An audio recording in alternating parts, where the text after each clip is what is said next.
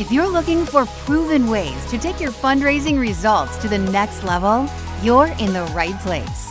Welcome to the Intentional Fundraiser Podcast, hosted by Tammy Zonker. Tammy has trained and led thousands of nonprofit organizations to collectively raise more than $500 million and is also recognized as one of America's top 20 fundraising experts. This is the podcast where Tammy equips and empowers amazing fundraising pros like you to transform your fundraising so you can transform the world. And now, let's hear from Tammy. Today, I'm excited to talk with two amazing fundraising professionals and nonprofit leaders from the San Diego Zoo Wildlife Alliance. Jeff Spitko, Director of Membership and Audience Management, and Laura Rice, MBA, CFRE, and Senior Director of Sustaining Philanthropy. Let me tell you a little bit of Laura's bio first. Focused on philanthropic support and engagement, Laura has more than 20 years in the sector, excelling at devising creative and strategic solutions, building relationships and teams. Laura brings with her an extensive fundraising career focused on helping people change the world. She has served in development leadership roles at National University, Girl Scouts of San Diego, the American Red Cross, and UC San Diego School of Medicine. She's also served as the president of the Association of Fundraising Professionals San Diego chapter, as a member of Women Give DEI Committee, and is a graduate of LEAD Impact 2020. Jeff Spitko is Director of Membership and Audience Management for San Diego Zoo Wildlife Alliance, and in his role, he oversees acquisition, retention, and cultivation campaign strategies for the zoo's mass market donors, monthly giving sustainers, VIPs, and membership base of around 400,000 individuals.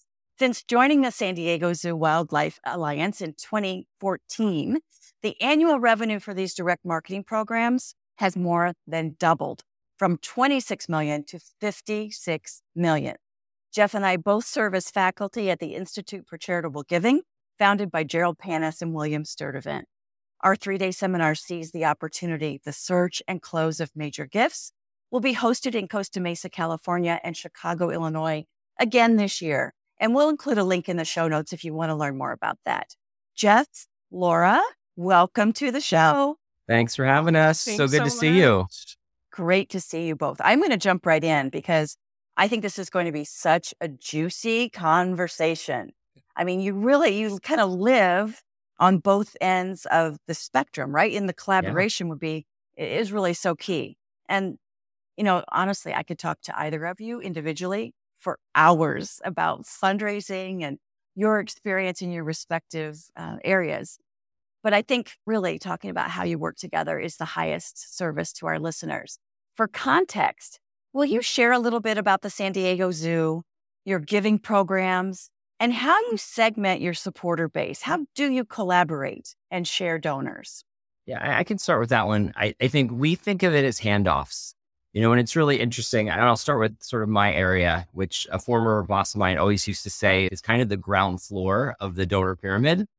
And I always jokingly say, well, if we're the ground floor, then we have a really big basement because there's so much you need to do and tackle before you really get to building a membership base and really building the different audiences that are your prospects coming in the door. So the way we think about it is, again, my team oversees membership, mass market fundraising, VIPs. What we look to do is really acquire those donors, cultivate them, and then begin to build that relationships where then we can transfer them over from, we're located on the marketing team, over to philanthropy. And then over on the philanthropy side, my team, we consider essentially Laura and I the bridge. We always jokingly refer to that as really, we are the bridge between marketing and philanthropy. We want to make sure that we're bringing these folks in. They truly understand our mission, what we do, how the impacts that they can make through their donation.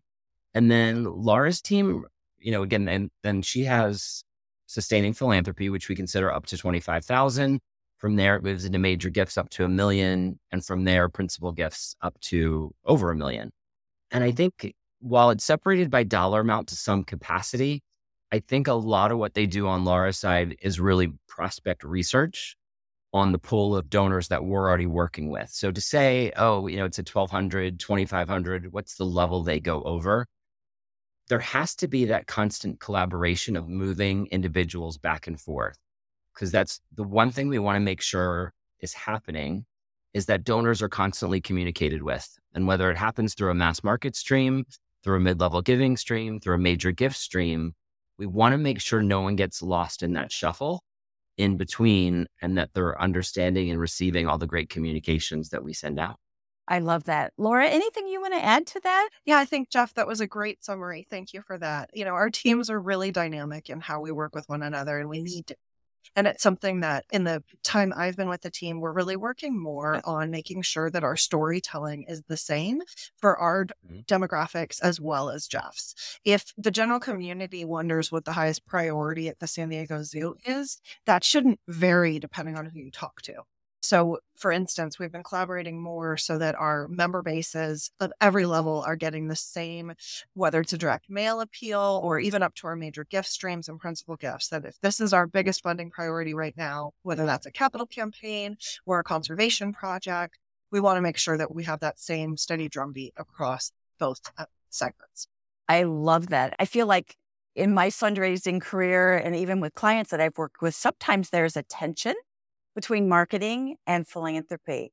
And I'm not feeling that between the two of you. I feel like you really are in service of the donor and the zoo. Donor-centered fundraising, as we all know, is the most important part of what we do. We're so fortunate as a nonprofit that we have members, right? Members who come to the zoo and the safari park and see us face-to-face and see the work face-to-face.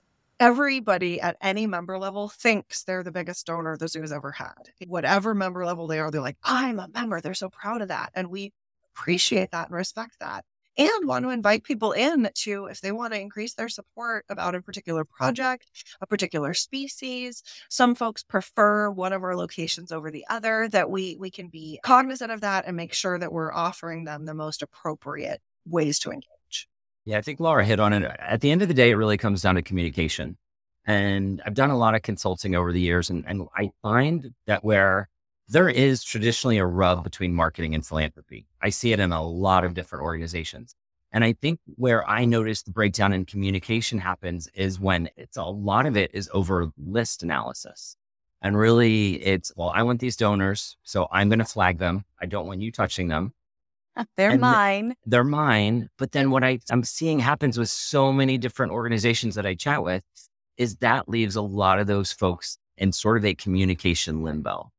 And then what happens is they're just missing out on things. Mm-hmm. And so I think what we do really good internally, and my team and Laura's team, we meet pretty much weekly. I mean, I feel like in terms of stakeholder relationships across the organization, we chat, every Thursday we have a status meeting. So there's a lot of communication, so we can not only figure out what's the messaging we're putting out into what audience is, the level to which we're going into details on that messaging. Because I think we know what Laura would put in an appeal is very different than sometimes the appeals I need to put out, because she may be able to talk to her donors in person about it. There's a lot more in-person donor communication happening, where I know I'm dealing with scannability.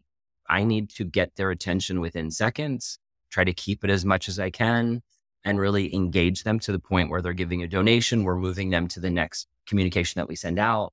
So I think part of that is really understanding what each of our teams needs from one another and really planning. I mean, it's insane the amount of how far in advance we actually need to look at some of the campaigns that we put out. And I think when we're agreement on the topics, when we're agreement on who's getting what appeal, that's really the lion's share of what I'm seeing most other organizations really struggling over. I've seen so many departments where it's just totally separate. It's like, here's my list, you don't touch it. Here's the list you get. And that's just going to create animosity. And I think we do a really good job with moves management, where, not only is Laura looking at prospects in the donors that I'm working with, she's also really good at saying, hey, this person hasn't given in a while. They may not have the propensity or capacity to give. So we're going to change the flag on them in our CRM to make sure they're getting more of your broad-based mass market communication. And I think, again, that just goes down to making sure that people are getting their full experience with the organization, regardless of where they're serviced. other than having a specific major gift officer that they speak with on a regular basis, they shouldn't know if they're being serviced out of marketing versus philanthropy. That's our hope, is that they don't notice a difference really in the service. And especially even when they move, we don't want them to notice that either. Right. Like I've been with some organizations that it's been sort of oh, you've given $50,000. Let me hand you to the next prospect manager who will deal with your relationship. That is not great for donors. That feels weird. Yes. Yeah. And we've always figured that the more people somebody hugs when they come to a zoo event, the better. We have donors who've been giving here probably longer than I've been alive.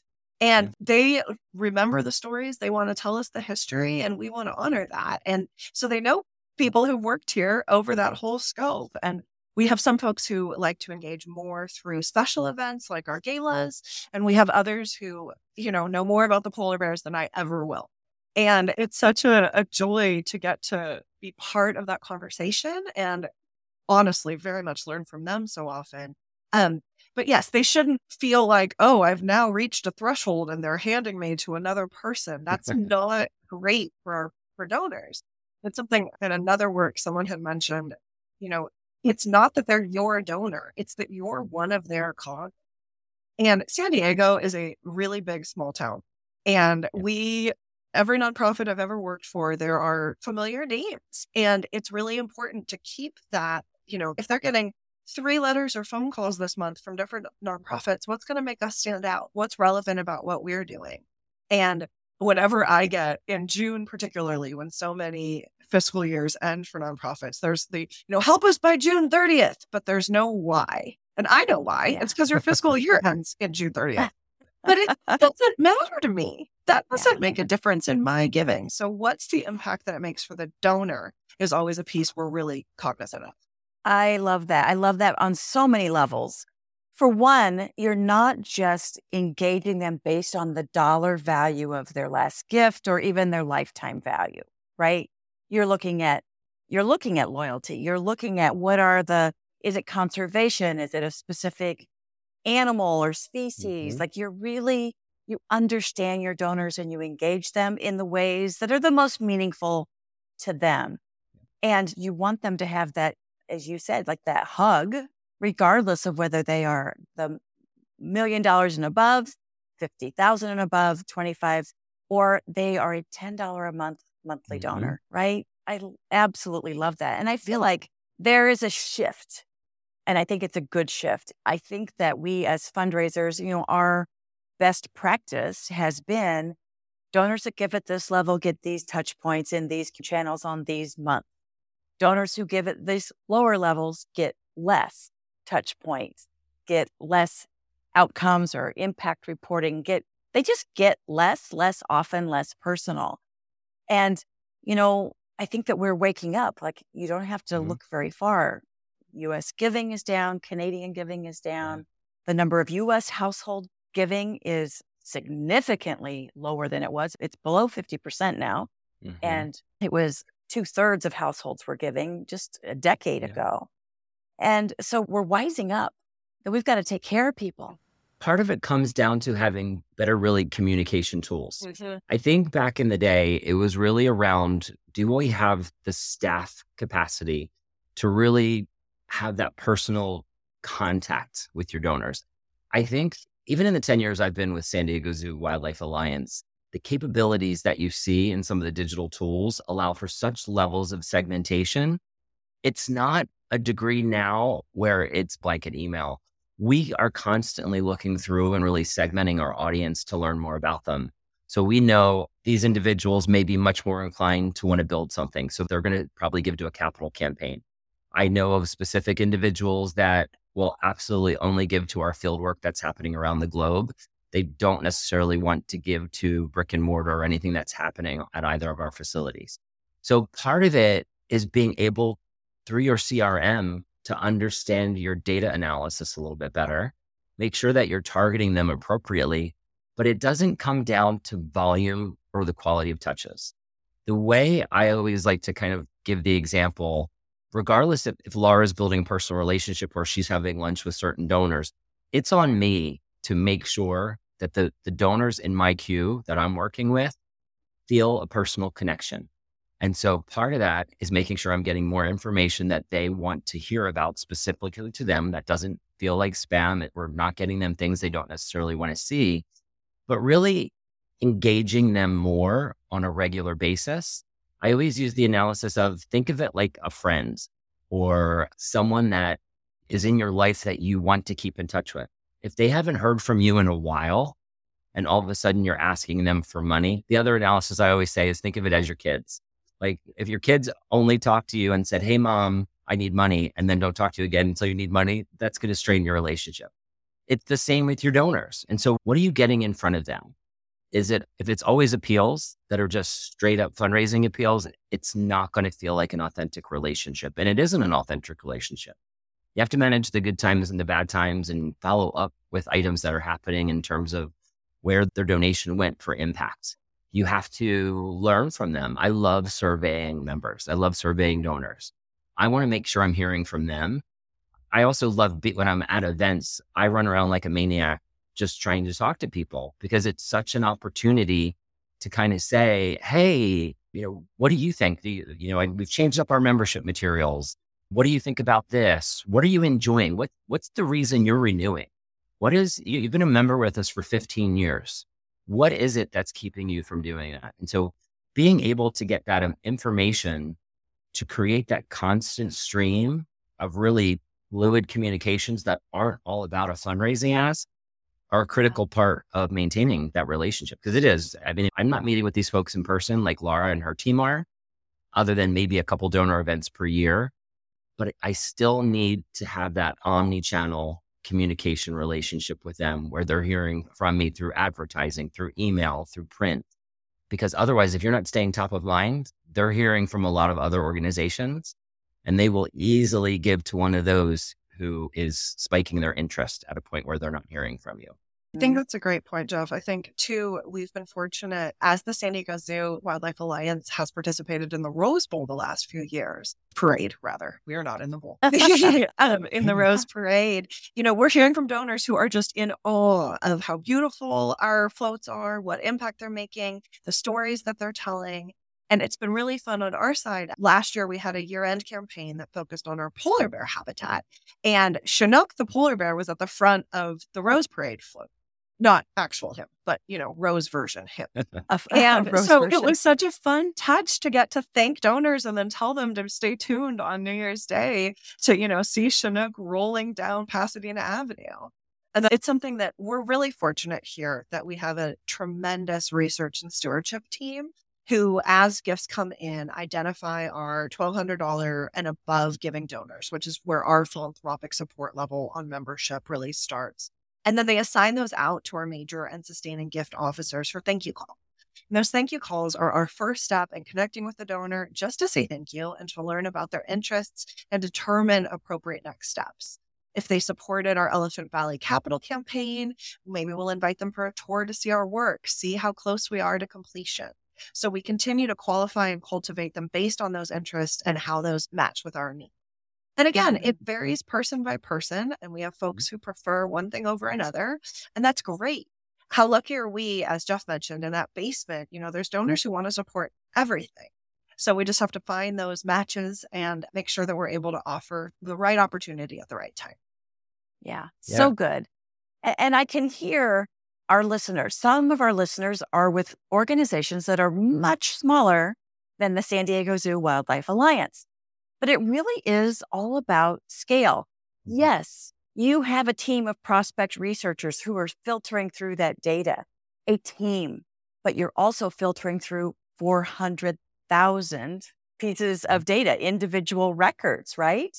And so it really is about scale. If you've got one person who part of their accountability is prospect research, but they're screening a much smaller pool, like this is scalable. What you are doing, surveying, customizing communication through digital automated email marketing and other digital tools is all scalable, whether you are big and amazing like the San Diego Zoo Wildlife Alliance, or whether you are a small, grassroots, extraordinary, feisty organization. Yeah.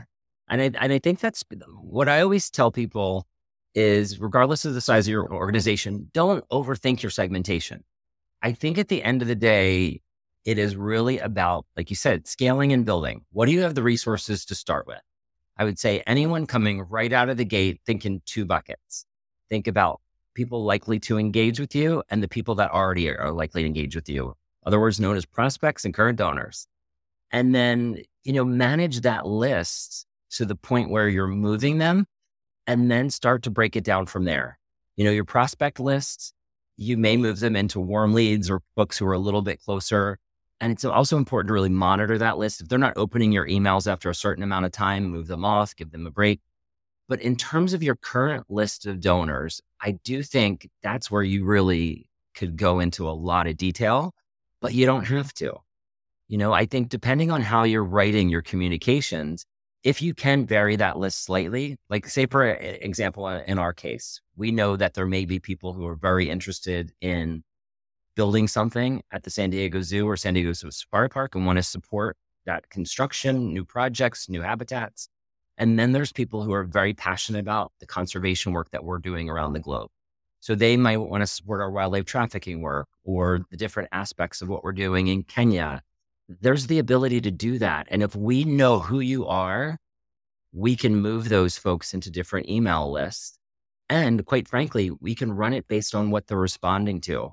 I think surveying is always great. And I think you want to understand nuances of specifically why they're giving again, especially if they're, looking at first year retention and multi-year retention. But then what's fascinating to me is just sort of beginning to peel that layer. Because what some folks will say maybe in a survey, you'll learn more from how they're responding. So I may say this is what causes me to give, but I think that's the beauty of direct response and direct marketing is we test everything. We test subject lines, we test images. You're able to see in real time what donors think of the content that you're putting out and what they're responding to. And I think if you think about your testing strategy, what you really want to learn that's going to move the needle on your fundraising, you can begin to make simple modification to your list file in order to target them more. You can always slice it and dice it any way you like, but you have that flexibility. And I think people see it as daunting until they're in it. I mean, trust me, you can make it as daunting as you like. It can get very complex, but I think stepping back sometimes from your data and saying, okay, I'm overthinking this. Right. Like, let's get down to the basics of who are these folks? Why do they care about us? What is really interesting about our mission that is going to make them want to fund it? What do they find urgent? And how are we standing out against what else is in their email bin in their mailbox? That's always a differentiating factor. And I think folks in our field, I wouldn't use the word stock. I'm on every list under the sun. I've given small donations here or there. Nothing I find more interesting than seeing what other people are putting in market and just understanding for it. And I think that teaches yourself about what motivates you. But then again, don't confuse that you're never your target audience. I tell people that all the time. But I think seeing what other people are putting out is always really interesting to me. You can capture trends pretty quickly. I agree. I think I'm a member of 12 different monthly giving programs. And I've even stopped and renewed to see how they would re-engage me. It's fascinating. Yeah. I received an email recently that really stopped me in my tracks. I was scanning my mailbox and it said, this is the last email we're going to send you. And it was from a newsletter I'd signed up for, but I hadn't been seeing until that one. And so I saw the one that said, we're going to remove you. And I thought, no, I want to get these. And so I actually ended up in a one-on-one email back and forth with the host of this project. And we tried to figure out why it was going to this and spam and so on. And I mean, they weren't even showing up in my spam, but gosh, did my attention get alerted by that? This is the last email we're going to send you. And it's actually something I think we're going to want to test on some of our segments to see who says, oh no, I love hearing from the zoo. Even if maybe we aren't hearing from them, they're still feeling that connection. And I think that with the major gift and sustaining gift teams, keeping that ongoing communication, like Jeff mentions, is so important. We offer at least quarterly touches, personal outreach. There's engagement events. There's some donors that I text when I pass by the elephants and I send a picture and say, Nifo says hi. just depending on that relationship. And then there's folks who are very happy giving at whatever level it is, and they're going to do that forever. And that's great. And we are so grateful to them. And it means that we don't need to spend the same kind of energy on that relationship as we might on something else. And that's where we will have them live happily in the mid-level stream or the higher stream or the mass market stream or whatever it is, that they're still getting those components of cultivation and stewardship and the asks that they do want to participate in, but without the extra components. Then there's others who tell me they're coming and they want to know, is this animal still at checkpoint 16? And so we're happy to help at whichever level that is.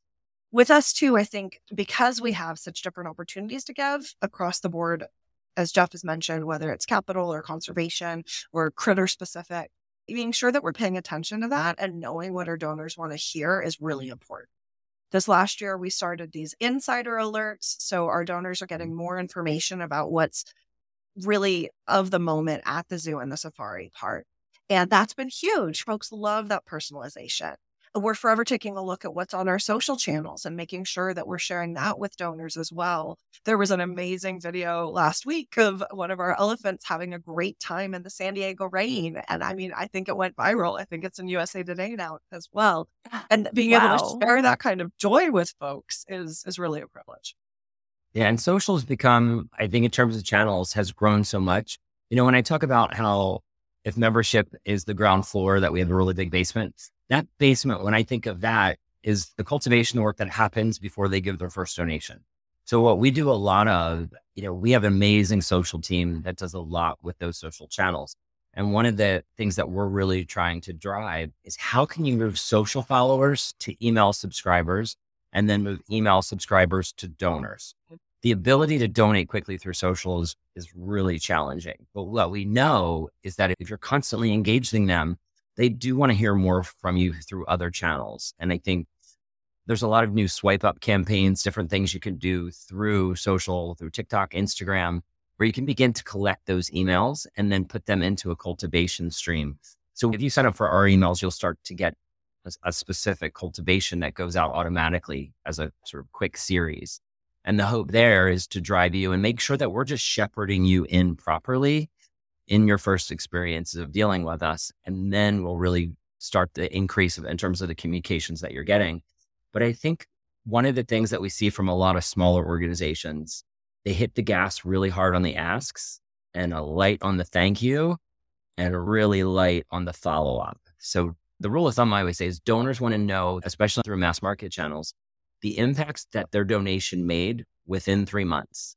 So I always try to make sure we're giving some sort of follow-up before we go out with sort of larger scale additional asks, just so they know the impact that they're making. Because otherwise, if they're not hearing why and what success was achieved through their donation, trust me, they're probably getting 10 other emails from other organizations today. And we want to, again, stay top of mind. There's a donor journey depending on where you are in your relationship with the San Diego Zoo Wildlife Alliance. Yes? Absolutely. Yeah. Absolutely. And we in my team, we're called membership and audience management. It really is. It's not just, hey, get them to buy a membership. It is all different aspects. So if you're a mass market donor, what does that journey look like? Trying to get you to hopefully go from being a mass market donor to a monthly donor. And then if there's someone that's passionate enough to be a monthly donor and give on a regular basis, in a lot of cases, maybe a strong prospect to go even farther up the philanthropy spectrum. So we always try to think about the intersections of where the various handoffs could happen and how are we analyzing those other groups to see if they're able to move up or make sure that they're being cultivated more if we need to move them down or downgrade them to other pieces. For example, even if you want to cancel your monthly donation to us, one of the first things we'll ask is, would you be willing to reduce the amount of your donation? Can we pause your donation for a while and then contact you back again in 3 months? We want to build that relationship. And there's the thought process that it's always an upward trajectory. And it's just not. We want to know our donors and where they are in the relationship with us. And it's important to kind of stay with them, whether they're going up, down, sideways, wherever. It's for the long haul. And to do that, I think we need to follow their lead rather than just pushing them in a place to go higher when that may not be where they are with us. Yeah. I think that was a big lesson we learned really from the pandemic. we Mhm. reached out to supporters and we're like, how are you? How can we help? Right? It was especially, Laura, in your world where we have face-to-face relationships, but Jeff, likely even in your world, through surveys and questionnaires and just following, as you said, following their lead. Yeah. Behaviors tell us so much, even if they're Mhm. not speaking words to us. Well, and we were so fortunate with the pandemic. The San Diego Zoo website went off the hook. Speaking as a parent, what can I give my children to do now that we are stuck at home all the time forever? And went crazy with everybody wanting to see whether it's the webcams or learning the stories of the work that we're doing. And that's something that I think was actually a really great lesson for us because it helped us to change that messaging in some cases. Our CEO joked that, they did a webinar and you might think that the community wants to learn from leadership, but all anybody wanted to talk to was the folks who take care of the polar bears, find out what's happening Mhm. with them. And I think that makes a lot of sense. Folks really care about the wildlife we care for. And when we had to close our doors, that was a huge challenge for folks. We still had our wildlife care staff taking care of them, but there were many wildlife who missed the community. They're used to having a little interaction. So I think that, being able to share those stories was really important. And we've integrated that still into the events that we offer. Depending on your level of giving or membership or what have you, we have few different events a year, and those culminate up to our State of the Alliance event, which is with leadership and also with our wildlife ambassadors. So you get both sides because I think being able to share that face-to-face interaction with our wildlife and with our leadership, we're finding the right happy medium mix of that is what the donors want to know, both from the trajectory of the organization and just how's baby Kaja the orangutan. So good. Share with us, if you will, what are your criteria and process for identifying direct response supporters that are ready to move to mid-level or maybe to a major gift portfolio? Or what would be the criteria and process when a supporter, maybe who is assigned to a major gift officer or lives in a portfolio, so to speak, when do you identify when it's time to transition them back to mid-level or the mass marketing pool? Yes, I think for us, really, those thank you calls I mentioned are a key component of that. That starts our qualification track. It's important to recognize that qualification is often multifaceted. I think as development officers, sometimes we think, okay, I need one qualification call. Well, maybe, but it depends again on the donor. And with our segmentation, maybe I need to offer them a tour. Maybe we need to have that face to see what makes them light up. For us, with those quarterly check-ins that we do and the different events, we want to offer folks at least a year of engagement before we say, no, they're not interested in this or that or the other thing. And I think that's something we're putting more definition around. You don't want to, quote unquote, disqualify someone from something just because they don't fit one particular demographic doesn't mean that they're not exactly right for something else. So we're trying to be more cognizant of that and recognize with our campaigns, if somebody makes a larger gift, obviously that's an easy way for us to recognize that we need to help move them up. We also look a lot at wealth screening and analytics to help see what that capacity might be, which can be tricky. If you own land in California, you probably look like a millionaire, but are you really? And so being able to take a look at what might be realistic. And to Jeff's point, folks who love us forever and now their kids are in college and maybe their giving level's coming down, but their love for us hasn't changed. And so recognizing where it's appropriate to continue that higher level of engagement. And then conversely, if we don't hear back after a year of earnest efforts, well, then let's let their giving dictate what communications they're receiving, and we'll leave it there. But then again, you never know if they get our urgent alert about what's happening with the spider monkeys and their trafficking that we're helping assuage.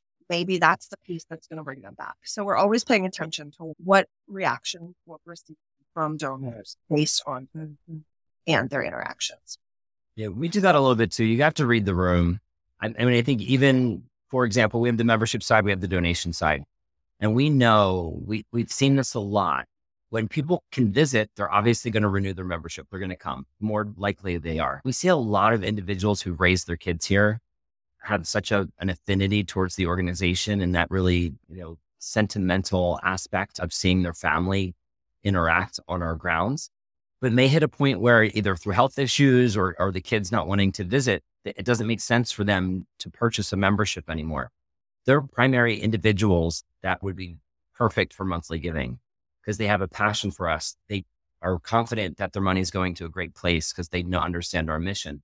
So we need to be wise and not just going after them with lapse recapture efforts for membership and pivoting to really understand. And so we need to look at what's their visitation pattern. When was the last time they gave? What are they engaging with in emails? That is one of my favorite things to look at. And sometimes we dive deep here. Well, they open the conservation ones, but they don't open the ones maybe about facility visitation. So you get to understand those patterns and you just have to read the room and make sure we kind of say this because we work at a wildlife care facility, but you have to feed them what they eat and make sure that you understand what is their passion.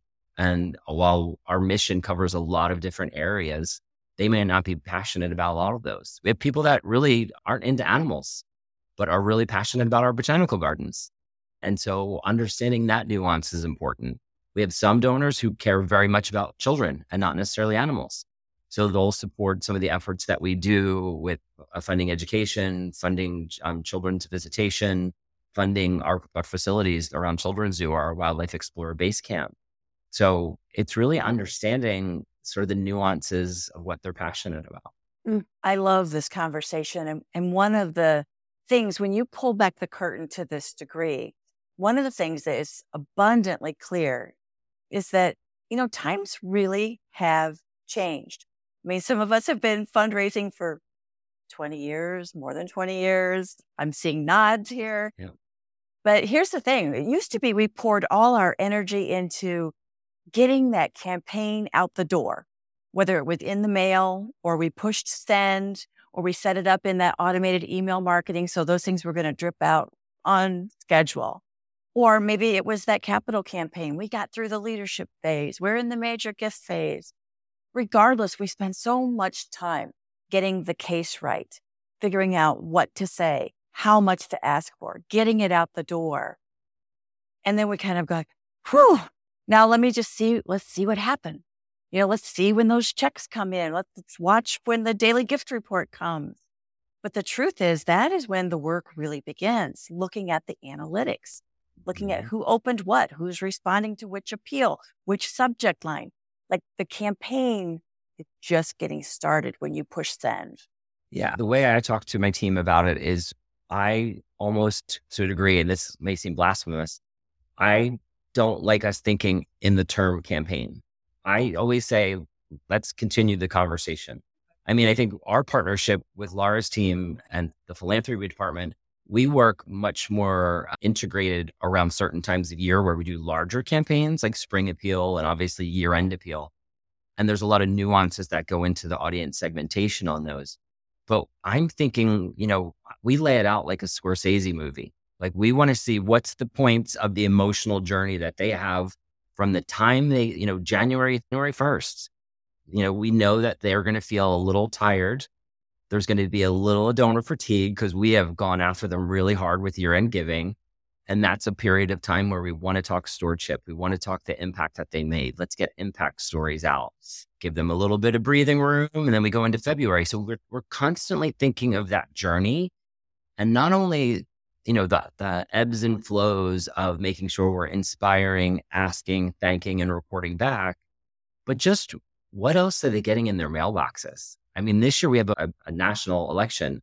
And so we already know, if I want people to really pay attention to our stuff, that probably needs to happen in August and September, where it's typically just the point where we're starting to figure out year end and really getting that stuff to sort of lay the groundwork. So you have to understand the patterns of them and looking at it from their perspective, as opposed to, hey, this is the time of year where I want them to do this. Because regardless of what you want them to do, you have to think what realistically they are likely to do or what else they're going to have going on in their minds. It's really, the thing I love about what we do, and, I obviously prefer working in my side as opposed to doing direct donor work like Laura and her team, but I love the psychology of it. Nothing fascinates me more than coming up with a campaign, putting in market, seeing what they respond to, seeing what they liked, didn't like, pivoting quickly, changing up content, changing imagery, and then seeing the results. And I think all of that over the years makes you realize, regardless of what you think is coming, you don't know until you put it in market. It is all a mystery. And that's fascinating to me. But it always comes down to, it's not about you, it's about them. And I think regardless of what you're trying to get them to do, because they've done this before, you've got to know what else is going on in the world and what else they're going to be seeing in their email bin and in their mailbox, what anxiety they may have in terms of market. Like we said, in general, I think giving's down about 16% nationally, at least on the mass market side. So we know there's something causing it. And it could be anxiety, it could be inflation, just there's lots of different factors, but really taking all that into the mindset when you're figuring out what you're asking your donors to do. And to Jeff's point, this year especially, we're really talking about leaning into joy, because this is going to be a year that's going to be hard for folks across the board. And we've come through so much as a country and as a world, which is exciting. And there's really great conservation benchmarks we're hitting that we do want to celebrate and share. And every new baby born is, of course, a huge celebration. And so being able to make sure that we're able to lean into that more even than maybe some other organizations might. Though I do want to mention too, in my past life from a social services side, making sure you're doing that stewardship piece that we're talking about is so critical, and ensuring that you're saying thank you and that they know what impact they've made before you go for any more asks. When I was at the Red Cross, we started putting together just these little your gift at work postcards. And you have to be really careful on the social services side that you're not accidentally being exploitative to anyone or sharing stories that you don't really have the bandwidth or appropriateness to share. But we were able to say, hey, because of you and other gifts last month, we were able to help this many people who were displaced by a house fire, provided supplies for this many pets, offered this many gift cards, et cetera, et cetera. And that quantifiable piece can be really meaningful for people. I know we all love the individual stories, and that's critical. But when you can't say we helped Tammy, you can still say we helped this many folks, and this is what it looked like. And so I think being able to be flexible with the way that you tell that story, regardless of your nonprofit, is really important. I love that. And so there have been a couple of times you've mentioned the power of story, and you've also talked about your team. Talk to me about maybe a collaborative success story where your efforts came together, your team efforts, marketing, philanthropy. Well, I think about our year-end appeals that we do, and our new habitat that we're working on at the San Diego Zoo Safari Park is Elephant Valley, which will be transformative to the location and such a great place to really showcase the conservation work, not only happening here in San Diego, but also across the globe. And so that's a perfect example where, my team and Laura's team, we work together to really meet with, the head of the safari park, with the architect working on it, with folks that are in the field, not in the field here in San Diego, but in the field in Kenya, working on our elephant projects, because we really cross-pollinate all of those projects. The work that we do in the field, we showcase here. And what we learn from the elephants in our care at the San Diego Zoo Safari Park, we take those lessons learned and apply them to the field. So it's interesting. And I think working through that messaging and hearing directly from the individuals that are working on conservation, we take it very seriously to make sure we're conveying the story properly. Obviously we want to persuade them to give. And I think there's folks who are going to give for different reasons. But what I love is when we literally sit down, and it's Laura's team and my team, and we figure out okay, what's the nuances between the mass market appeal, maybe a higher level mass market appeal going into mid-level giving, and what is her major gift officers getting? It's fascinating because sometimes it depends on time. Major gifts will often use those appeals to go down and sit with the donors and have that conversation, where I know, okay, they're going to get emails that are going to go along with the direct mail packet I send out. What is going to grab their attention? What is going to grab their attention on the OE? And I think about it as a couple of components. What does that outer envelope look like where I can make sure they open it? Kind of the equivalent of a subject line with the emails. It's like a movie. How are we continuing the conversation? Because one, we want to make sure they open the envelope. Two, if they open it, we want to make sure they at least scan through certain pieces. So even thinking about the sight line and the scannability, and are we putting a premium in there that's going to draw their attention more? What are the visuals that we're using? And how are those visuals authentic to not only the work that we're doing in the field, but what is going to be representative of when that specific habitat comes to life in next year, I think 2025, 2026, when that's ready for folks to come visit. And how are we keeping them engaged, not only through those initial pieces, but what are the touch points after? How are we segmenting those? So in some cases, Laura's group may get additional presentations or webinars that they're talking with the animal care team.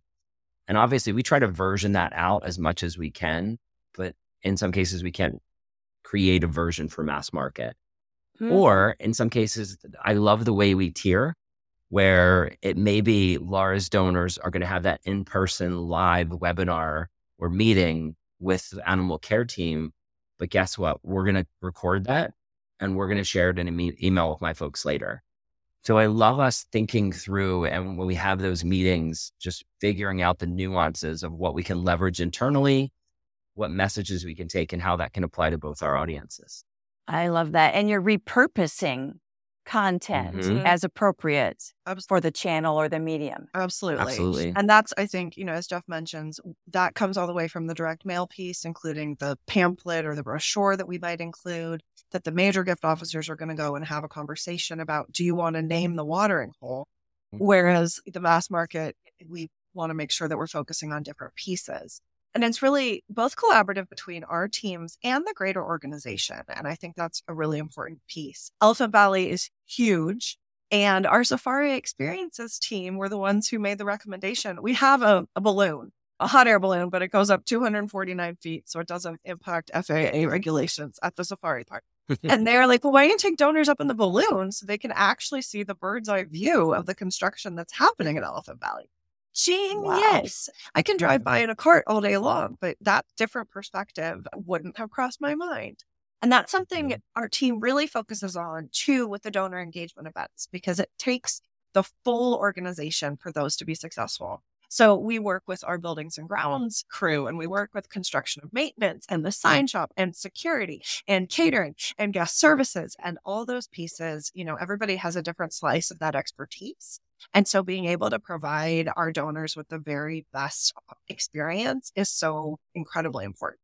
And as Jeff mentioned as well, when it comes to a new exhibit opening, a new habitat, a new experience, we're going to be inviting folks who gave at different levels to come to special events beforehand so that they get to see where their plaque is and they get to sit on their bench and they get to be face to face with that elephant for the first time and have that interaction that you really can't get anywhere else. I love those kinds of immersive approaches. I think they're like magical. They can be truly magical and enchanting and for certain transformational. So I'm going to put you on the spot, Laura. When you and I first met, it was just serendipity. We were at AFP Icon, the international conference. We were staying at the same hotel and we rode the bus over to the convention center. This was in New Orleans. And I just happened to sit next to you and we started up a conversation. And you told me a story about a donor, an incredible supporter who had hit a milestone. And you created with your team at some kind of immersive event with an elephant. You're smiling. You know the story. Can you share that story? Yeah, happy to. I have to give all the credit to my philanthropy events and donor engagement team. They are the absolute most amazing events specialists that exist. And they too, again, working with the wildlife care specialists, what's appropriate, what the way that we've worked with animals over time has changed. And that's just true across the board. And so when we know better, we do better. And so we're really careful that we aren't, when you come to the zoo or the safari park, this is not a circus. This is not a performative experience for folks. But one of our very major donors made an incredibly meaningful gift. And so we were able to provide an event for him to celebrate the support. And with that, we were able to go to a part of the safari park that normally only the wildlife care team goes on. And it's between the two elephant yards. And the elephants can go back and forth between the two, depending on how they feel and what's going on. And so they were forever working with them because elephants are so incredibly smart. They have to work with them all the time to keep things interesting. They'll move where food is. They'll move all these different things. So they have to explore and exhibit the same behaviors that they do in nature. We have found that the elephants at the safari park take as many steps a day as the elephants in Africa do. So we want to make sure that this experience is as true to what they would be experiencing in the wild as possible. But with that, the elephant care team gets to work really closely and have a lot of fun. And so they get to interact with the animals to make sure that they can do things like open their mouth for a dental exam. Well, you cannot make an elephant do what an elephant does not want to do. And so the relationships that they've built to help, like when you put the hand here, it means this type of thing, are just extraordinary. And so with that, we worked with the team and they had shared that they could, in fact, have our youngest elephant come out and hand the stoner a hard hat from his trunk to the stoner as a thank you for supporting this event. And it was one of those, talk about serendipity moments, that as this happened in sunny San Diego, a rainbow went across the sky. It was just straight magic. And then we took folks down to the watering hole, which it's a restaurant with beautiful views of the savannas. And you can see the giraffes and the rhinos and the Cape buffalo. And I mean, the donor said it was the best night of his life.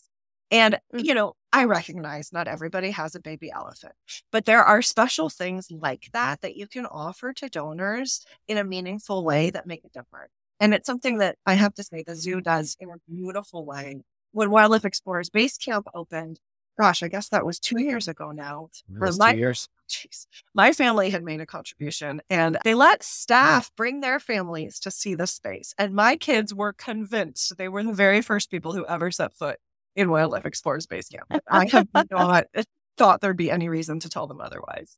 So being able to do that, whether that's before hours, after hours, having someone who's been impacted by your work tell the story, it's something we're really cognizant of. The polar bear habitat campaign we mentioned that was part of year end.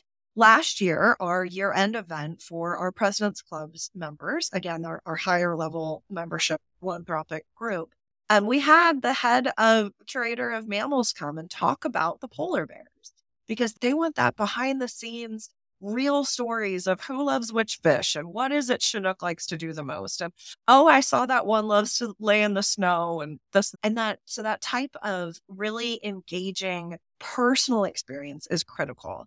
And it is wonderful to do with wildlife. And any nonprofit can do it with their organization and whatever their mission is as well. It just takes a whole lot of creativity. Yeah, I love that. And you're so right. I mean, you have the elephants and all the beautiful animals. We're very lucky. You, very lucky. Love it. And I started my career at Girl Scouting. And we partnered with the local universities, Society for Women Engineers, who were bringing in Dr. Sally Ride, like the first woman astronaut in space. And so we got a few seats, and the girls who were in our Girl Scouting STEM program got to meet Dr. Ride. They sat there and listened to her talk. She took questions afterward. And it was sweet. Like one older girl, you have tenure at Girl Scouting too, Absolutely. Laura. One of the older girls, a junior, raised her hand and said, "How'd you break through the glass ceiling, in an astronaut program?" And another little girl, a brownie, said, "Dr. Ride, how do you go to the bathroom in space?"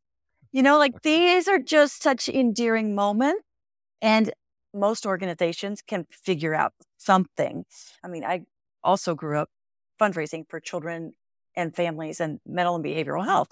So obviously very sensitive. We have to respect. And you mentioned the importance of ensuring dignity and appropriateness and all of those things. That's a given, period. And there are still opportunities, whether it's an expert speaker, there's always something that can be done that's immersive and magical or moving and truly inspirational, right? It's a conversation I've been having with some other colleagues in the field, particularly around the research and science side of the house. There's such tremendous work being done, but generally speaking, research goes slow. And if you gave this month, next month, there isn't necessarily something to update you on yet. When we talk with the scientists and we ask them to share, maybe it's a quarterly report on what the impact is and how the program is progressing. That makes such a difference as well. And especially, I think in those areas, folks who support that kind of work tend to have more of a science lens. And so they are interested in what the, slides found, but whatever the next steps are in the process towards the outcomes that we're trying to find. And I think that's such an important component. And it's something we try to do here as well, that if maybe we get a grant report from a researcher about the work they're doing for the frozen zoo, and then we can take that information and parse that out to other donors with those interests and make sure that we're sharing the good news, whatever it is, in that process.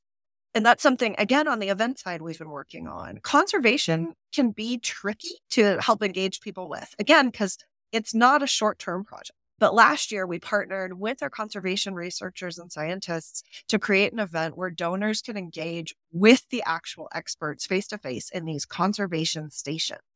And it had such a great response, got to put an endoscopy camera down the throat of a plush lion. And it's a lot harder than you think. And just these pieces that, there was an example of how a specimen's taken. And it said, now imagine this is an actual rhino who's moving. And so just these pieces where I think so many of us wish we had that science piece and want to have that experience. And so being able to have just an inkling of what it's like to do some karyotyping or whatever it might be is such an exciting thing for our folks. Amazing. And just for clarity, a plush lion is like a stuffed animal, yes? Like the little rhino behind you. Correct. But when you say a stuffed animal, some people think we mean taxidermy, and we don't. We mean plush made of probably polyester and cotton. Thank you very much. I wanted to make certain that wasn't a variety. Yes. So amazing. All right, for both of you, with the evolving landscape of fundraising, there's a lot of trends, there's a lot of tools that are emerging. You've mentioned the importance of a great CRM with good data integrity. You've talked about surveys and behavioral modeling and automated email and, tools that help us prospect research and segment. What are you finding that's emerging? Are you embracing AI-based tools? What's next for you, and what should be on the minds and, kind of in the forward vision for our listeners? I think this can be tricky for folks. Normally, nonprofits have small budgets. Normally, emerging technology is not free. And so this is a place where I think being able to balance the ROI of what's going to make sense for you and your organization is really important. And if you're able to partner with consultant agencies who might have expertise in different areas, that can be really critical for you. I mean, for us, honestly, some of that was even just partnering to create peer-to-peer fundraising pages that are easy for folks to use for tribute, memorial, gifts. In the past, not that long ago, when somebody wanted to have a birthday fundraiser, the answer was mail your checks to the zoo. Well, most folks don't necessarily have checks these days. And most of the folks who want to do this fundraiser aren't going to really appreciate the ease with which that has happened. So I think that there's components you have to take a look at. Jeff, I know you had some thoughts about this. Yeah, what I'm seeing really emerge is programmatic video. I think video is becoming just such a source that's critical to really showcase your mission. And I think what people always need to realize, especially the smaller nonprofits, you don't need to hire a video services crew for everything. I mean, everyone's cell phone has video in it, especially for quick appeals that you want to get out the door. Sometimes quick video can mean a lot. Using video in your digital advertising, I think where I'm seeing a larger scale difference really is just in the audiences that we're reaching. I mean, I think of the days when people would just buy lists, even for membership. When I joined the organization, they were primarily doing acquisition through new mover guides and through parenting magazine lists that they would buy.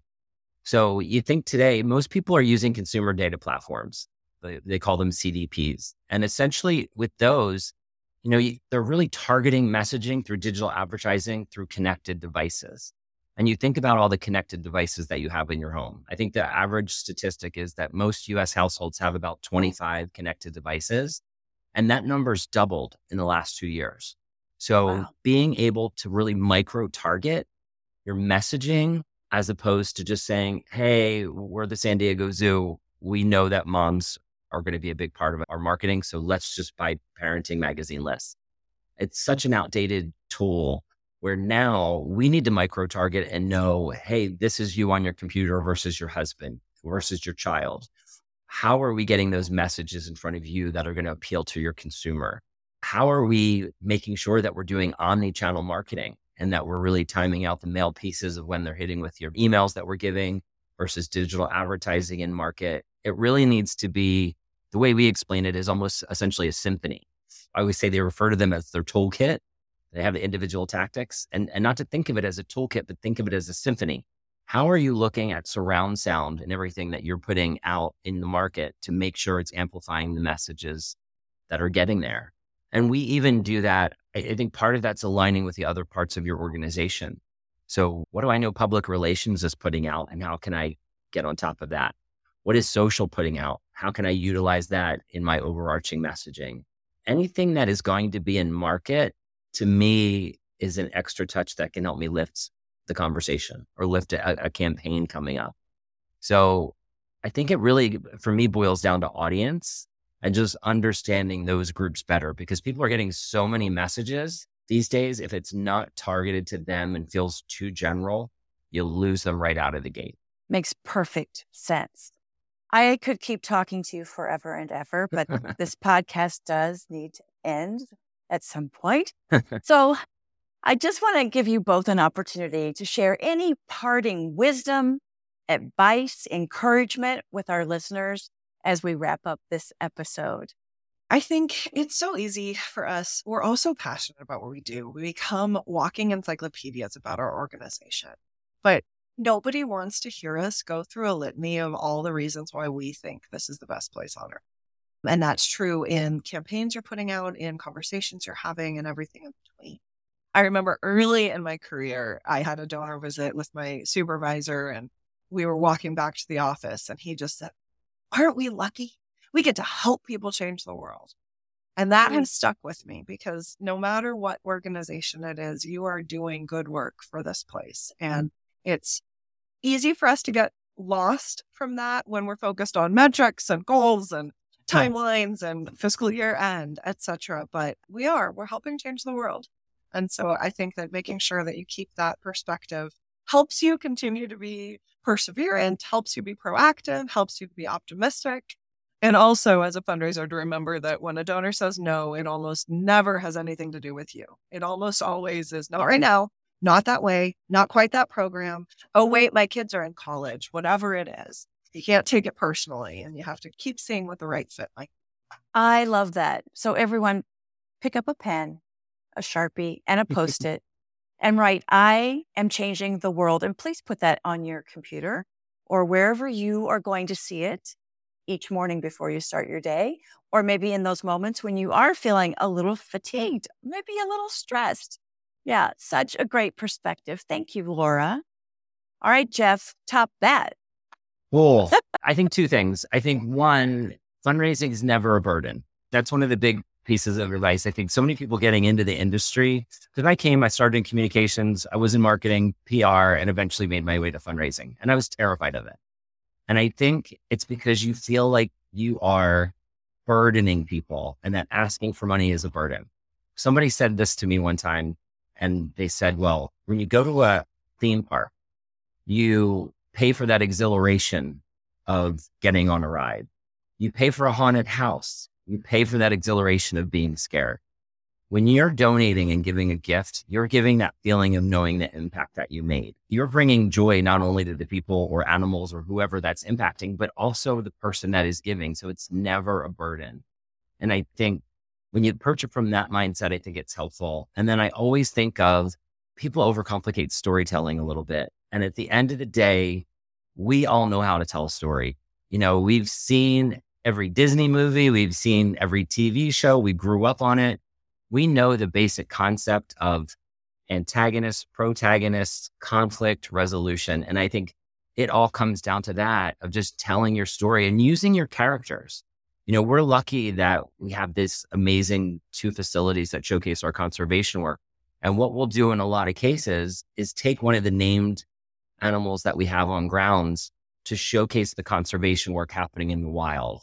For example, we had a beautiful northern white rhino named Nola, who was one of the last northern white rhinos on the planet, that was actually at our safari park. And we used NOLA as really the face of what was happening with rhinos disappearing and rhinos being poached, and showcasing through her eyes what's happening with her counterparts in the wild. So the thing I always like to say is think about different ways to just make your story more understandable to people. And through that character development and through the passion that you have for it, to really touch more lives and make sure they truly understand the work that you're doing. And there's lots of ways to do it. We've even sent emails out from the perspective of a penguin. So, I mean, even changing up your signers, there's always different ways to grab the attention of your readers, and just always, keep it fresh for them, and just continue to engage in that conversation. I love it. Jeff, you held your own. It's a tough one. Laura's good. Laura's good. You're both amazing. I can see why you and others make a great team. At the end of each episode, I like to ask a few rapid fire, insightful questions to add even more value for our listeners. Are you ready? Sure. All right. I'll ask each question and then you can take turns responding. First question. What's the best fundraising advice you've ever received? One that's really stuck with me when I was a grant writer was, so what? Because it's really easy for us to say, we're the best whatever in the world. So what? Well, that means that we're making a difference in this. So what? Well, as a result, millions of people's lives are going to be changed and we're going to eradicate this disease or whatever it is. It's easy for us to get lost in the fluff and not actually bring down the impact to an individual level. And that so what question has come in really handy for me when I'm trying to make sure I'm synthesizing the true messaging I want to share. Love that. Jeff, what's your best fundraising advice? It's funny. The one that pops in my head is one when I actually used to do major gift fundraising a bit. And it was, once you make that ask, the first person to talk loses. So that one always cracks me up. And it actually applies to being unapologetic when you're doing your communications as well. So I always think that's interesting of, go in with an approach, make your ask, and then let them respond. Yeah, let them think about it. We, as fundraisers, we've been thinking about it for weeks and weeks, if not months and months. And it may be the first time they've actually heard the number, the impact. Yeah. Right? I love that. Definitely. What book do you recommend to our audience and why? I would say pretty much anything from Tom Ahern. I think he is absolutely brilliant. I think Keep Your Donors with Simone Joyo is one of my favorite data-driven nonprofits from Steve McLaughlin. That is a must-have that I make my team read. And one other one that I still, when I was way back when, in the beginning of my career, when I worked in marketing at Vanguard, the head of our department made us read Groundswell by From Forrester, Josh Barnoff, and Charlotte Lee, I think are their names. Amazing. It talks about really thinking of what they call POST, people, objective, strategy, and then technology. Because so many people dive right into, we need an app or we need to do this with technology. And it really makes you center and think about audience first, objective, what you're trying to accomplish, strategy of how you're going to get there. And then probably what you're doing is omni-channel. So don't start with the tactics and the technology. And that is something I preach to my team all the time. And it's one of those books I read probably 15 years ago, but I talk about it at least once a week. Amazing. And you're an overachiever. That was 4 books. Sorry. No, you're my friend, so I'll let you get away with that. Thank you. Laura. Well, I agree with Jeff's recommendations. I also want to add Give to Live by Douglas Lawson is a longtime favorite of mine. It discusses how giving both your time and money enriches the giver. To the point Jeff was just making, when somebody gets to make that life-changing gift or animal-changing gift or habitat-changing gift, that is a special moment, and the positive effects on their health and their long-term longevity are true measurable things. And it's a joy to behold. Amazing. What are the 3 most important traits a successful fundraiser must possess? I think a successful fundraiser has to stay proactive and optimistic. You just have to be a glass half full type person or you're not going to do well here. Agreed. And then I think on the mass market side, I think it's empathetic. You have to sort of be able to, so many marketing writers cannot write fundraising communications because there's a different sense of persuasiveness and you really have to have a different sense of empathy. mass market, you need to be right brain and left brain. So you need to be analytical as well, because you need to look at data, understand data, be able to read data to make your decisions. And then I think strategic, you have to be able to pivot quickly. And so always thinking like a chess game, 10 steps of, hey, here's though they're going to respond depending on what we see. How's we're pivoting? Here's where our next communication is going to come in. You have to think a couple moves ahead in order to be timely and really reach your donors the appropriate way. So good. What's your favorite fundraising application or tool? Google Analytics. I don't think I could live without it. It's like having a little psychic you're able to kind of really understand what people are truly behaving. And I think there's other tools out there, but that one you got to have it. You got to know it. The Chronicle of Philanthropy, I think, is still a really important publication for industry trends. And it is so useful to compare, as was mentioned, the 16% downtrend in philanthropy across the nation. How is your organization stacking up against that? You need to be able to take a look and see, where are the strengths and where are the weaknesses of your own organization. I also want to share fundraising-academy.org. The Fundraising Academy has free webinars online that include CFRE credit, and they have an amazing overall curriculum, especially for newer fundraisers, but highly recommend checking them out. Very good. Thank you. What's your favorite conference and why? Well, obviously AFP Icon, because I'm a... Let's hear it for Icon. I do. It's true. I mean, it's the international conference for fundraising in the world, biggest one in the world. And it is really helpful to be able to go to different sections and learn, again, industry trends, what's happening across the nation, how does your organization up? And being able to be with other fundraisers is always just a joy. And I think for mass market, it's definitely the bridge to integrated marketing and fundraising.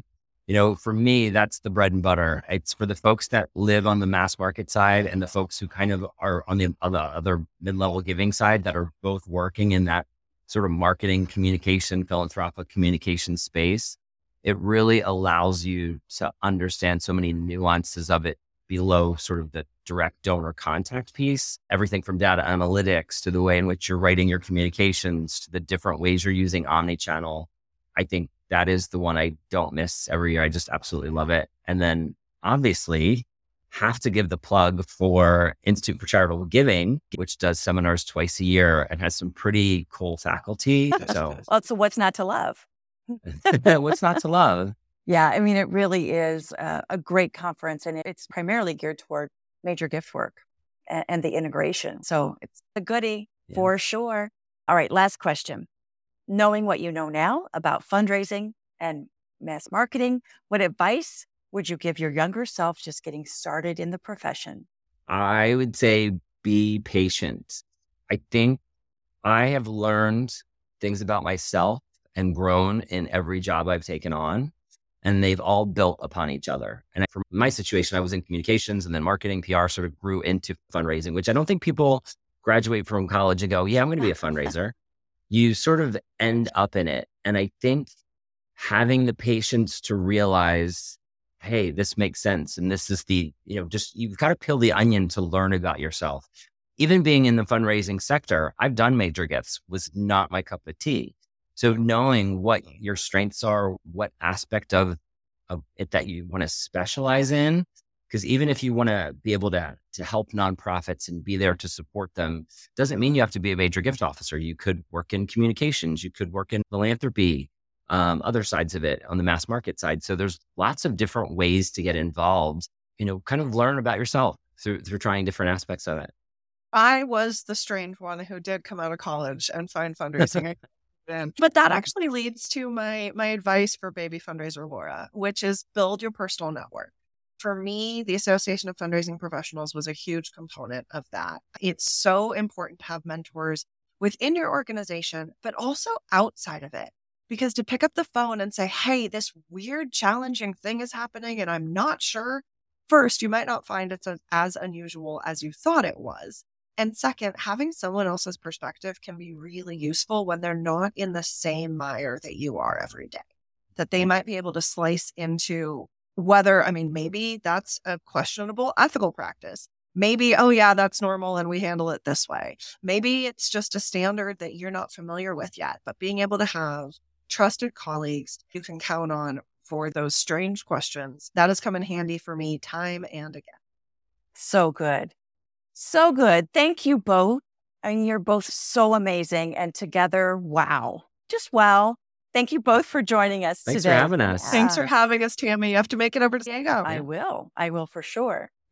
If you want to learn more about Jeff Spitko, Laura Rice, or the San Diego Zoo Wildlife Alliance, or any of the other resources that we've discussed today, check out the links in the show notes.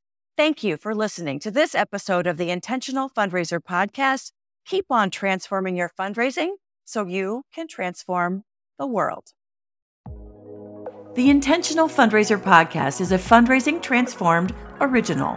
It's hosted by me, Tammy Zonker, founder and president of Fundraising Transformed, where we help equip and empower fundraisers, nonprofit leaders, and board members to transform their fundraising so they can transform the world.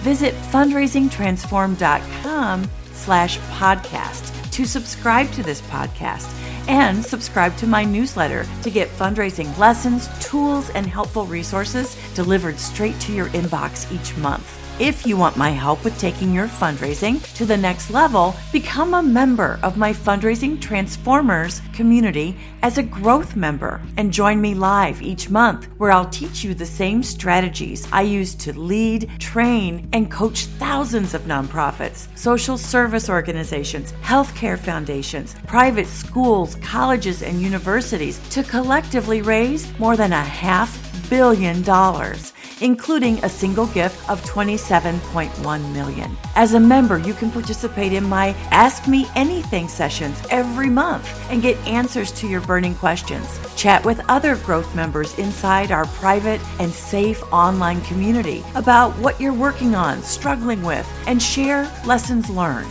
And get instant access to my growing library of on-demand self-paced training classes. New content is added every single month. Learn more about becoming a member at fundraisingtransform.com/growth. Talk soon.